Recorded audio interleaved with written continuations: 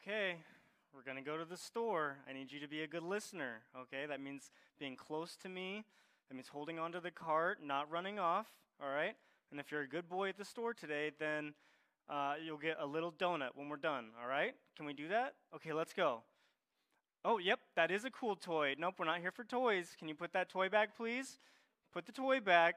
Oh, don't throw it on the ground, please. Don't throw it down. Put the toy back nicely. Can you come back to me, please? Can you come back to me, please? Let's go shopping. Do you want to get a donut? Do you want to get that donut? I need you to come back to me, please. Okay, I'll come get you. Nope, don't run away from me. Don't run away. Come back, please. Okay, now I'm going to have to count to 3. I need you to come. If I get to 3, then you're not going to get your donut. 1, 2, don't run away. 3, okay, now we can't have a donut. Oh, please don't scream. Let me go. Don't hit me. Now we need to go to timeout. You can't hit with your hands. Okay, now let's try again. Hey, buddy, how's your lunch? Yeah, you got like those chicken nuggets? What do you mean it's yucky? That's what you asked for. Yucky? That's what you wanted. You wanted chicken nuggets. Don't spit it out of your mouth. Don't spit it out of your, don't put your plate on the ground. Oh, these are just a couple of the experiences I've had of fatherhood, right? We've all been there where we get to experience the joy of 2 to 5-year-olds. Most of you can relate to me. And this is kind of where Israel's at in their nationhood.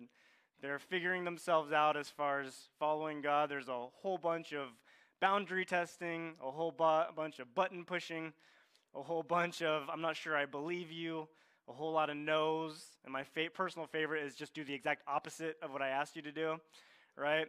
So we're in this season of blessings and rebellion in the book of Numbers, and really it looks more like that. Blessings and a lot of rebellion. As we get into Numbers 11 and we lead to Numbers 11 through 25 are known by scholars as the rebellion chapters. We're about to get in a whole bunch of issues of Israel not listening over and over and over. It's been God since the beginning offering blessing, offering. Here's this, good stuff, good stuff, good stuff. You just need to do this. And the people are, no thanks, no thanks. Constantly rebelling against God. And so to give us some context of where we've been and where we're going, Exodus, the book that we were in a little bit ago, took us from slavery, that was God leading Israel out of slavery to Mount Sinai with this idea of in the future there's a promised land I'm going to give you.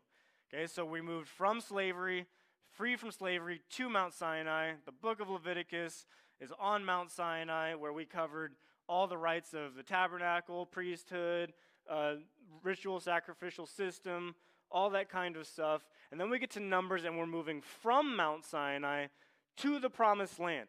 This is what we've been waiting for as readers for a long time back in Genesis 15. That felt like ages ago. Do you guys remember Genesis 15? That was like months ago that we've been going through Genesis, Exodus, Leviticus, Numbers. Right? Here's the promise, though. On that day, the Lord made a covenant with Abram and said, to your descendants, I give this land from the Wadi of Egypt to the great river, the Euphrates, the land of the Kenites, Kenizzites, Cadmonites, Hittites, Perizzites, Rephaites, Amorites, Canaanites, Girgashites, and Jebusites. This was a promise to Abram for us months ago. For the people of Israel, it was about 500 years prior. They've been waiting for this promise for a long time. And now I get the privilege of preaching the send-off, right? From Sinai to the promised land. It's like we're almost there. We've been waiting and waiting and waiting since Genesis 15 for this promised land. What will happen, right? All right, so on the 20th day of the 2nd month of the 2nd year, the cloud lifted from above the tabernacle of the covenant law. Then the Israelites set out from the desert of Sinai and traveled from place to place until the cloud came to rest in the desert of Paran. Here we go. Family of grace, put yourself here. You've been on Mount Sinai. God's been coming in clouds, talking to Moses, leading you, and you're about to go to the promised land. And Lisa, 2 weeks ago, covered God's organization of the camp, where it's like you are here, here, here, and we make this square protecting the Ark of the Covenant where the presence of God is in it of itself. The cloud's going to ascend. We follow it. The cloud's going to descend. Such a cool, miraculous thing every single day. We're finally going for it. right? And then there's a whole bunch of narrative about that. Then they did this, and they got up, and then these people got up, and these people got up, and these people got up, and these people got up, and these people got up, and then these people got up, and finally these people got up. All right? Now we get this little side story where it says, now Moses said to Hobab, son of Reuel the Midianite, which is the same person as Jethro. So Hobab is Jethro's son, is Moses' brother-in-law, Reuel is Moses' father-in-law. We're talking about Hobab, who is his son. Moses is trying to get him to stay. We're setting out for the place about which Yahweh said, I will give it to you. Come with us, and we will treat you well, for the Lord has promised good things to Israel. Like, Moses gets it. Moses gets the blessing part of the blessings and rebellion that we've been going through. He knows there's a promise coming. He is on board. He's like, hey, you should come with us, because even if you're not an Israelite, if you're with us, you're going to get the good stuff too. Moses gets it, and that's going to be important. Whoa, did I just go back to the beginning? There we go. So, what happened? Do you see what's going on? Oh, okay, there we go. He answered, no, I will not go. I am going back to my own land and my own people. But Moses said, please do not leave us. You know where we should camp in the wilderness, and you can be our eyes. If you come with us, we will share with you whatever good things the Lord gives us, right? Here's again, this is 2 times now. I think I just messed up my slide. There we go. 2 times in 2 different passages. He's like, hey, there's good things coming. There's good things coming. Family of grace, there's good things coming, right? We're waiting for a promised land. There's good things coming. Now, quick little side note. This has nothing to do with the main point, but just be aware of Moses' practical wisdom, right? Here's a little bit of practical wisdom for you guys. It is okay, in a spiritual sense, to trust experts who have been there and done it before you, right? We don't need to over-sensualize God speaking to us. Here's an example of Moses being literally led by a cloud and fire by God, and he's like, you know what would be really wise is if this guy who knows the wilderness just kind of came with us. That'd be really good if he did that. And it's not like God's like, is my cloud and fire not good enough for you? Like, he's like, yes, use practical wisdom. We do it with our car. We take it to a car expert. We do it with some, batting technique. We look at an expert. But for some reason, when it comes to God, we think that it has to be this miraculous, like, God speak to me in this audible voice, right? Use the people. God uses people and scriptures. It is completely, entirely okay to ask one another, hey, you've been in this situation before. How should I do this? Jordan covered that last week about being led by the Spirit and to not over-sensationalize it, but we have scriptures and we have people and we use those things. Anyway, that's completely to the side. All right, so here they go. They set out from the mountain of the Lord and traveled for 3 days. The ark of the covenant of the Lord went before them during 3 days to find a place to rest.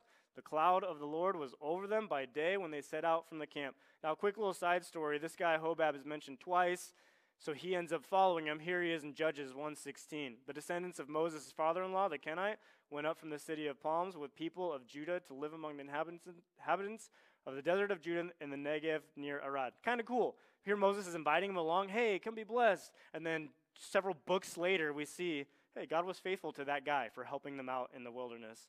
And there he is again. I just thought that was kind of neat. There's a little freebie. All right, continuing on in Numbers. Whenever the ark set out, Moses said, rise up, Lord. May your people be scattered. May your foes flee before you.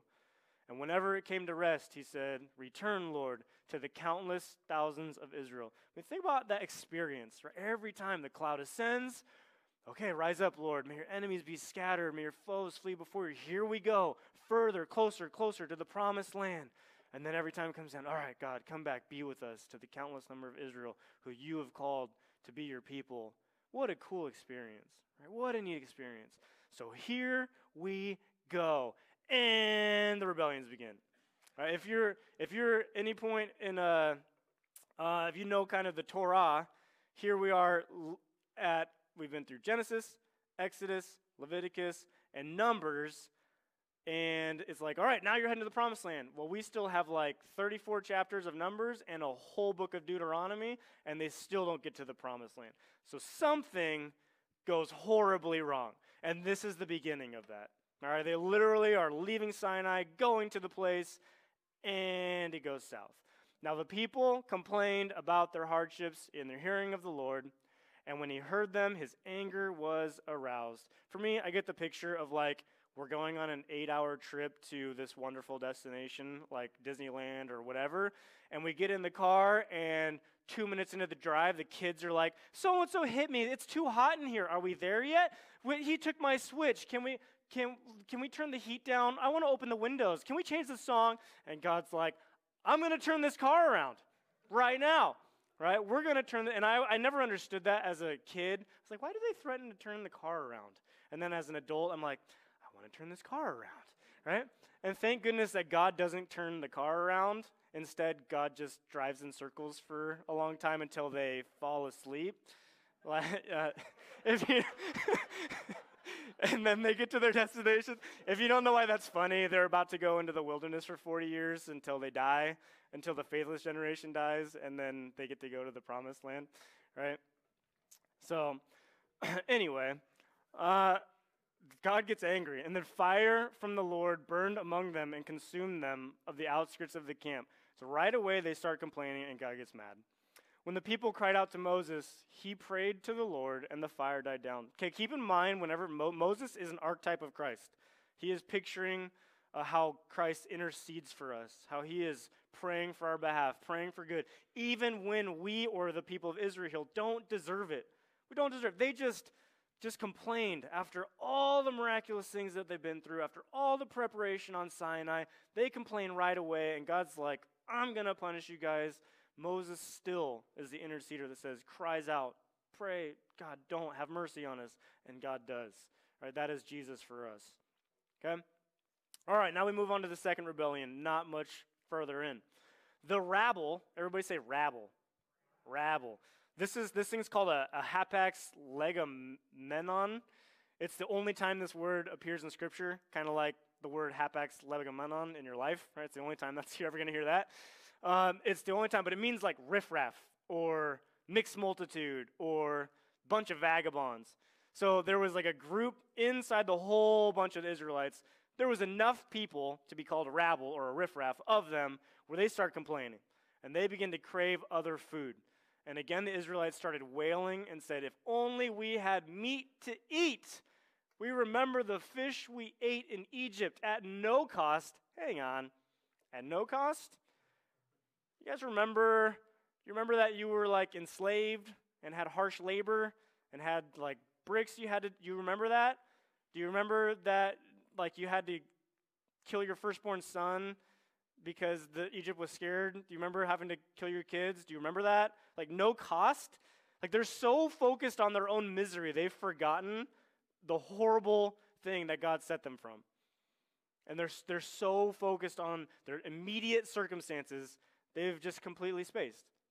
Right? There was a huge cost of their servitude in Egypt. But they're like, oh, the cucumbers and the melons, the leeks, the onions and garlic, their mouth is salivating thinking about all the good things. But now we've lost our appetite. We never see anything but this manna. There's nothing else but manna. If you don't remember, this is what manna was like. The manna was like coriander seed, looked like resin. The people went out. It would miraculously appear every morning on the ground. They would go and gather it, and then they would ground it in a hand mill or crush it in a mortar, and they could cook it in a pot or made it into loaves, and it tasted like something made with olive oil. When the dew settled on the camp at night, the manna also came down. Okay, so on the one hand, let's be fair. Like the same meal 3 times a day for a year, I can get it, right? Like several years ago when I was in college, there was a super trendy book called from Jen Hatmaker called 7, and it's where you only picked like 7 foods to eat for 7 days. And I think my foods were like chicken, rice, eggs, peanut butter, apples, I don't remember. And that was only 7 days. I had 7 foods and that's it. And after 7 days, like I didn't want to look at an egg or chicken or rice for a long time. Like to be fair, I can't imagine eating the same exact thing for over a year. But this is a miraculous type of food, right? That's what they're losing sight of. They're losing sight of that this is miraculous provision. And instead they're focusing so much on their own little circumstances that they're losing sight of the miracle. It'd be like you're lost in the wilderness and you're like, I'm going to die, but somehow every morning you wake up, there's Hawaiian sweet rolls on the ground to sustain you for the day, Where like on one hand, you're like, I'm kind of tired of Hawaiian sweet rolls. On the other hand, it's a miracle. It's a complete miracle. Don't lose sight of the miracle, right? All right. So Moses heard the people of every family wailing at the entrance to their tents. The Lord became exceedingly angry, and Moses was troubled. He asked the Lord, "Why have you brought this trouble on your servant? What have I done to displease you, that you put the burden of all these people on me? Did I conceive all these people? Did I give them birth? Why did you tell me to carry them in my arms as a nurse carries an infant to the land you promised on an oath to their ancestors? Where can I get meat for all these people? They keep wailing to me, 'Give us meat to eat.' Now," oh wait, I think it keeps going. "Yeah, I cannot carry all these people by myself. The burden is too heavy for me. If this is how you are going to treat me, please go ahead and kill me. If I have found favor in your eyes, do not let me face my own ruin."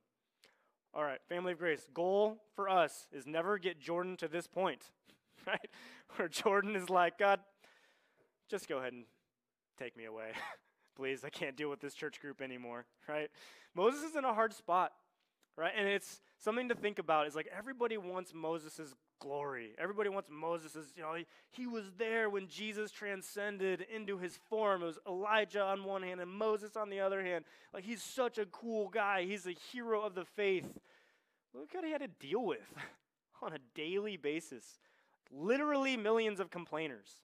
People who constantly were dissatisfied with going to the point where he would rather die than deal with it. Right? He did not have an easy ministry. It almost reminds me of this verse that's like, instead, whoever wants to be great among you must be your servant, and whoever wants to be first among you must be your slave. Like, Moses is fantastic, but who wants to go through what Moses had to go through to get the glory that Moses gets, right? Keep that in mind when you're thinking about what you want from God. Greatness in the eyes of God goes hand in hand with suffering and trouble and constant faith being tested. All right. And the Lord, so God's going to solve the problem for Moses. All right. First, we're going to deal with your problem, and then we're going to deal with this problem. So bring me 70 of Israel's elders who are known to you as leaders and officials among the people. Have them come to a meeting that they may stand there with you. I will come down and speak with you there, and I will take some of the power of the Spirit that is on you and put it on them. They will share the burden of the people with you so that you will not have to carry it alone. Right? Moses, we're going to solve your problem. There's one of you. We're going to make 70 of you. I'm going to make them little mini yous so they can help govern. Does that sound familiar? Anyway, it sounds really familiar, like Jesus sending out the 70 disciples, where he's like, "Hey, I'm going to make little mini versions of you. Go out and do this thing here," right? It's the same pattern. There's one, there's a bunch, we're little minis. Just a reminder, we are little mini Christs. Like, God is setting up this picture, okay? Sorry about this. All right, now he's going to deal with the other problem. "Tell the people, consecrate yourselves in preparation for tomorrow when you will eat meat. The Lord heard you when you wailed, 'If only we had meat to eat. We were better off in Egypt.' Now the Lord will give you meat, and you will eat it. You will not eat it for just 1 day, or 2 days, 5, 10, or 20 days, but for a whole month, until it comes out of your nostrils and you loathe it, because you have rejected the Lord." Now, God here reveals their real issue, right? It wasn't necessarily the complaining. It wasn't necessarily the dissatisfaction with their food. The real issue is those were signs of this. You've rejected God. God freed you from slavery, and you said, "I would rather, I make this deal. Yes, you'll be my God. I'll be your people. I'd rather you not be my God anymore." That's what they're really saying. I want to go back to slavery. Right? Be like one of us experiencing the love of Jesus, saying, "I want to follow you." And then we realize, oh, there's like a different way to live in Jesus.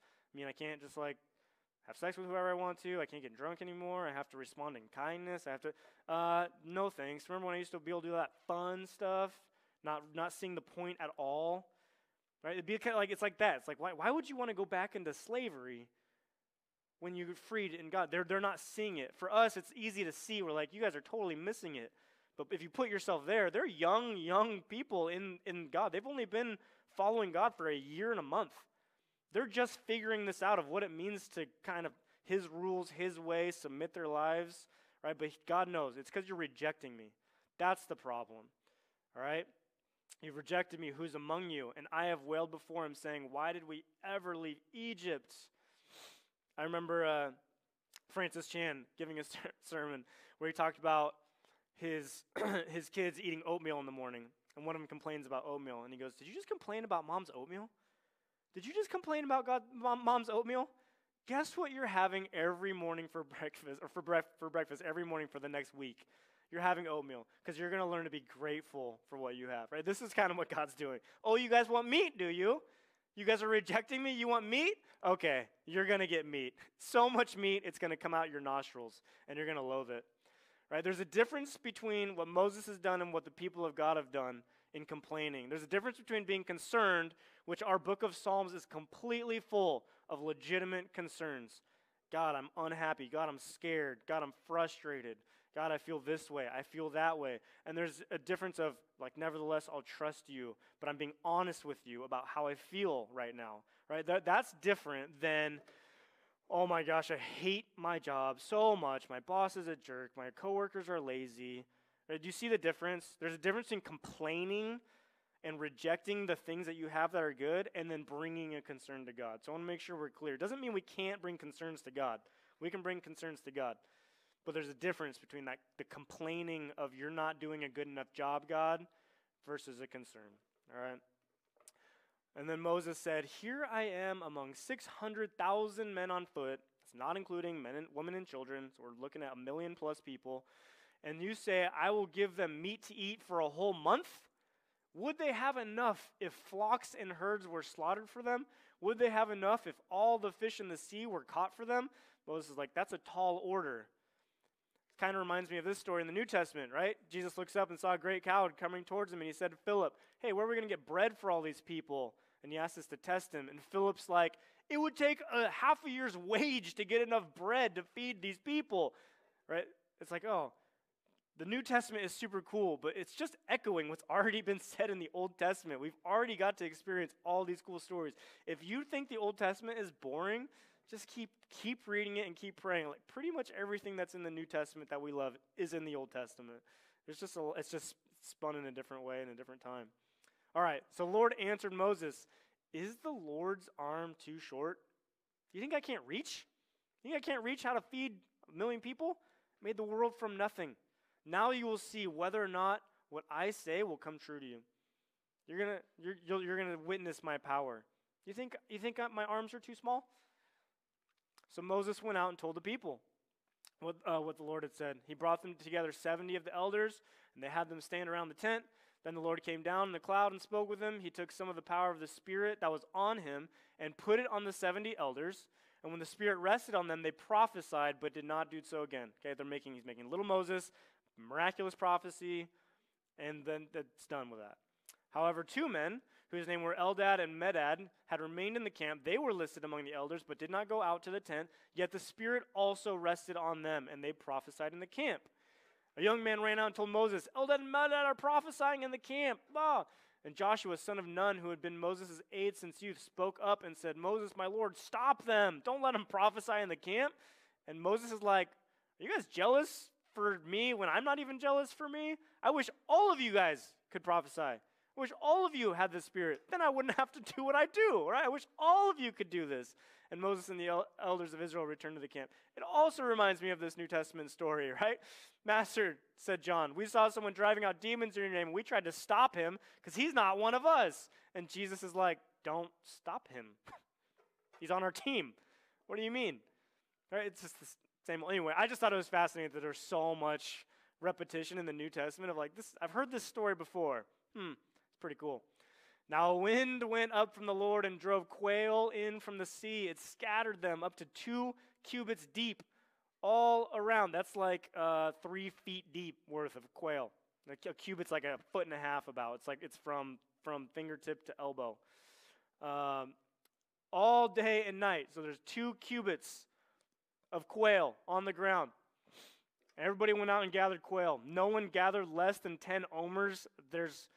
It's a ton. and then they spread them out all around the camp. It's like all day gathering, insane amount, where it would be coming out of your nostrils. Right? But while the meat was still between their teeth, this is the riffraff who was complaining. They're the ones who were like, finally, the meat is still between their teeth. Before it could be consumed, the anger of the Lord burned against the people, and he struck them with a severe plague. So not everybody, literally everybody dies. It's that riffraff, the mixed multitude who was complaining, the eager ones who were like, I can't wait to disobey God. That group, he kills them instantly. All right. Therefore, the place was named Kibroth Hattaavah, because they buried the people who had craved other foods. From Kibroth Hattaavah, the people traveled to Hazeroth and stayed there. All right? Okay, last one. You guys with me? You okay? One more rebellion to go. All right, and then we'll get the theme going here. Miriam and Aaron. So not only is it the riffraff, not only is it the Israelites, it's the number 2 and 3. Like the number 2 and 3 of the camp. It's Moses, and then Aaron and Miriam. They're the leaders. They talk against Moses because of his Cushite wife, for he had married a Cushite. Has the Lord spoken only through Moses? Keep in mind, they're his older siblings. So in their mind, they're the older ones, they're the ones, right? But God works differently. God used Moses, the meek younger brother. Has the Lord spoken only through Moses, they asked? Hasn't he also spoken through us? And the Lord heard this. Now Moses was a very humble man, more humble than anyone else on the face of the earth, and he needs a little help. He's not going to go defend himself, even though it's like, oh, I thought I was God's chosen. He's not going to go deal with it. So God's going to go deal with it, right? Now, when you're dealing with conflict, I don't know if you've been in like management classes, there's 4 levels of intensity, right? There's the first one that's like, can I talk to you for a second? That's like when you're like, hey, can I talk to you for a second? I don't really feel easy about, how this went down or whatever. Okay, level 2 is, I'd like to talk to you about something, please. That's where, you kind of got a little bit more business that you need to work out. Number 3 is, I need to talk to you. Can we go over here and talk? Right, that's like, sure, you need to talk to me. And level 4 is, let's talk. Right? When I was 16 or 17, I remember my dad caught me looking at pictures on the internet that I wasn't supposed to be looking at that time. And I was scared about, what was going to happen. I had a lot of shame. And he gives me let's go for a drive. And I knew what that meant. That means we're going to talk about what went down, okay? Here's God. He goes, at once the Lord said to Moses, Aaron, and Miriam, come out to the tent of meeting, all 3 of you. We're going to deal with this. All right, that's level 4 intensity from the God of the universe. I would be a little bit scared. Right? Put yourself there in that level of intensity. So the 3 of them went out. And the Lord came down in a pillar of cloud. He stood at the entrance to the tent and summoned Aaron and Miriam. When the 2 of them stepped forward, he said, listen to my words. When there's a prophet among you, I, Yahweh, reveal myself to them in visions. I speak to them in dreams. There's interpreting. It's cool. But that's not how I do it with Moses. He's faithful in all my house. With him I speak face to face, clearly, not in riddles. He sees the form of Yahweh. Why then were you not afraid to speak against my servant Moses? Why weren't you scared? And that to me was like the most terrifying thing I've ever read in my life. That I don't ever want to go and face God on Judgment Day where I had something in my life and he looks at me in the eyes tenderly and sweetly or angrily and says, why weren't you afraid to change that behavior? Why weren't you afraid? Why weren't you afraid of me? I'm the God, right? It's a family of grace. Is there anything in your heart that you need to pitch up to God and say, what is it that I'm not afraid of that I probably should be in my life? It's something I haven't given up, or maybe I'm afraid of man, I'm not afraid of you enough, whatever it may be. But we got to be careful here as a church group, right? That we don't take God lightly, and we don't take him like he's every other thing, right? We've been going through how holy he is over and over and over for the past bit. And the anger of Yahweh burned against them, and he left. And when the cloud lifted up from above the tent, Miriam's skin was leprous. There's his punishment. It became as white as snow.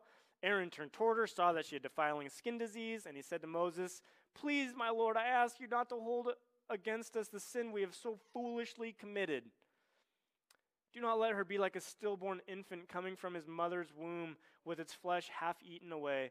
And so here again, Moses is so meek. He doesn't give the, finally, I told you so. Nope, he goes and intercedes on their behalf. They just sinned against him, and he intercedes on their behalf. God, please heal her. And the Lord replied to Moses, if her father had spit in her face, would she not have been in disgrace for 7 days? This is like a euphemism of the time where a father would spit on the ground or spit out their kid, and that, based on Jewish law, that immediately made them unclean for 7 days. So what God is saying is, I'm a dad who's displeased with my child. This is the me giving her leprosy is the equivalent of me spitting in the ground in front of her or spitting in her face. You're going to have to wait 7 days. That's her punishment. 7 days outcast. That's all he's saying. He's not, I don't know, I was confused by that. That's what that means. Okay? Confine her in outside camp for 7 days. After that, she can be brought back. So Miriam was confined outside the camp for 7 days. The people did not move on until she was brought back. After that, the people left Hazeroth and encamped in the desert of Paran. Okay, so we're done with 3 rebellions. We're 2 chapters into the rebellion chapters. The rebellion chapters are 11 to 25, and we just finished chapter 12. We have a lot more rebellions to go. All right, so what do we do when we're looking at a group of people just constantly frustrate, disobey, displease God? All right, what in the world? All right, here's, I think, the main issues going on, and here's what we want to avoid. Dissatisfaction, complaining, which is ultimately compiled in not trusting God. Remember, God's primary issue was, you have rejected me. You're not trusting all the blessings from Genesis all the way through of, I have something for you, I have something for you, I have something for you, and they are constantly going, you don't have what we want right now. You don't have what we want right now. You don't have what we want right now. So we want to learn from that as a group of people and trust in God. All right, so here's what your activities are for the week. Okay, how to fight dissatisfaction and complaining. The first one is gratitude. When you focus on your own happiness and what makes you happy, you're never going to be happy. But when you turn your attention towards what I'm grateful for that's been given to me, all of a sudden you'll realize how much happier you are. When you're not focused on your own happiness, it's this like weird paradox, right? If you chase happiness, you're never going to get it. But if you turn and look at gratitude of what you already have, happiness is right around the corner. All right, so here's an old Jewish practice called Dayenu, and that's this prayer of it would have been enough. Okay, so here's how, this is like a way of snowballing gratitude.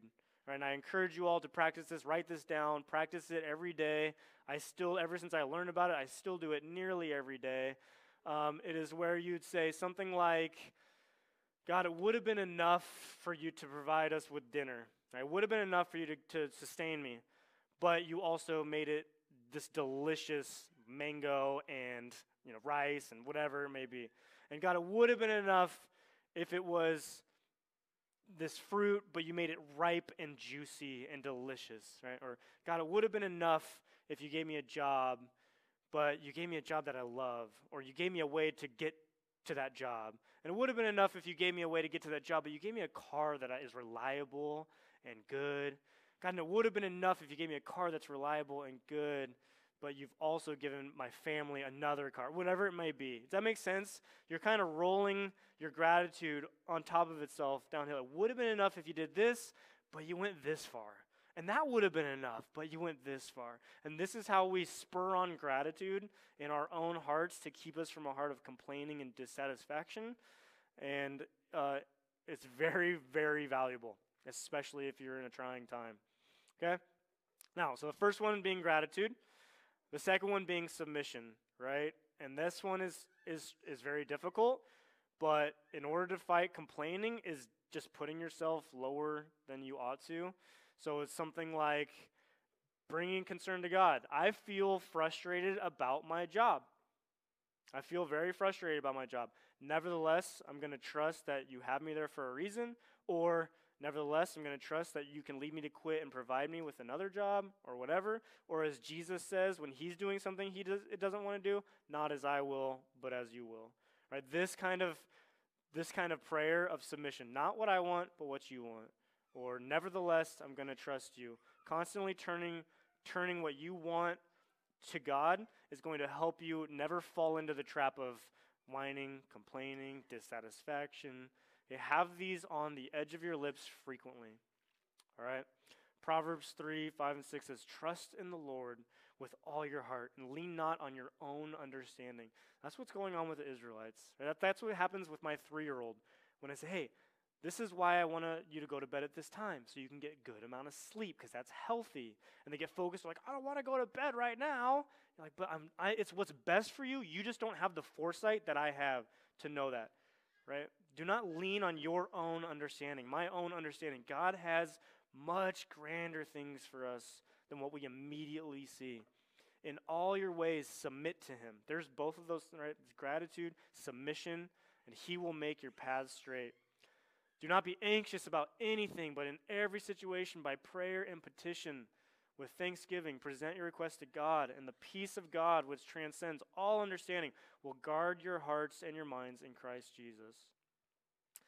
Now, the last thing about trust, and like trusting God and moving towards gratitude, moving towards submission, and moving towards trusting God more than anything else, is that it's going to be supported by action. I say this word trust, but we as Christians say believe in or faith, right? We trust God, believe in, faith, and it's supported by action. And here's what James means by that, and then I'll explain it in my words. So he says, what good is it, my brothers and sisters, if someone claims to have faith or trust or belief in, but has no deeds? Can such faith save them? Suppose a brother or sister is without clothes and daily food. If one of you says to them, go in peace, keep warm and well fed, but does nothing about their physical needs, what good is it? Well, in the same way, by faith itself, if not accompanied by actions, is dead. But someone will say, you have faith, I have deeds. Show me your faith without deeds, and I will show you my faith by my deeds. You believe that there's one God. Good. Even the demons believe that and shudder. You foolish person, do you want evidence that faith without deeds is useless? Was not our father Abraham considered righteous for what he did when he offered his son Isaac on the altar? You see that his faith and his actions were working together, and his faith was made complete by what he did. And the scripture was fulfilled that Abraham believed God, and it was credited to him as righteousness. He was called God's friend. You see that a person is considered righteous by what they do and not by faith alone. In the same way, not even Rahab, the prostitute, considered righteous for what she did when she gave lodging to the spies and sent them off in a different direction. As the body without spirit is dead, so faith without deeds is dead. Here's what that's saying. In our Western American mindset, we've got this notion that trusting God or believing God is simply acknowledging that mentally that's something true, right? It's like, as long as I believe Jesus was God and that's a true thing, like that's belief, and we're terrified of saying, oh, work saves you, like doing good work saves you, doing good deeds. We're terrified of that. What James is trying to say is that you can't take those two things away from each other. In other words, now this is just an analogy, right? So don't freak out when I say this, but if I said something like, there's a bomb in this room, now I would know whether you believe me or not, right? If you just said, oh, I cognitively understand what a bomb is, and I cognitively understand what it can do, yeah, okay, sure. And then you stayed in your seat, my argument would be you don't actually believe me. But actual belief would be I'm going to run. Does that make sense? So James is saying, look, if you believe something to be true, there is an action tied to it, and that's impossible to separate. There's no belief by just saying, oh, I think that's true. Like demons do that. They're not on God's team. They understand who he is, but they don't have action that submits to God and trusts God and actually follows God with action that is pleasing to God. Does that make sense? Okay? So, how do we go the route away from what the Israelites did? Right? We chase gratitude, Dayenu, right, over and over, where we say it would have been enough if we submit, not my way, but your way. And then we look at action, like what can I do that proves what I believe? What is there that actually proves what I believe? So that way I don't get caught in the trap of, yeah, that's true. I believe that about you, that's good enough. It's not. It takes action that's tied to that belief, and that's what proves it's true in of itself. All right? So may we be a people who trust God, have faith in Jesus, his son, who is our example. We believe him. Not just say, oh, Jesus, I believe you're God. But what does it mean to love Jesus with all of our heart, soul, mind, and strength? To love our neighbor as ourselves, to love Jesus Christ and chase after him. What do we need to give up? What do we need to fear that we're not fearing enough? May we go this week trusting God, fearing God, and being grateful for all the things he's done in our life. Let's pray. Heavenly Father, we thank you that you're a better God than we are. Because I know if I was God in that situation with the Israelites, I would be far less patient and far less kind and far less loving. With that much rebellion, I would do far worse things than the mercy that you showed on them and the constant mercy you show on us. You're a good God. You're a better God than we could ever be. And for any of us in this room that are still trying to be our own God, living our own way, making our own decisions because we think we know what's best in our life, I pray that you would show them today, this week, right now, how much better of a God you are than they are. And that we would turn and follow you and submit to your will because it's for our good. Pray that we would trust you. There's one day that you're coming back. You're going to come back. In the meantime, we'll wait. And we'll be like you as we wait. But help us to trust you. You are coming back one day. I love you, God. In Jesus' name, amen.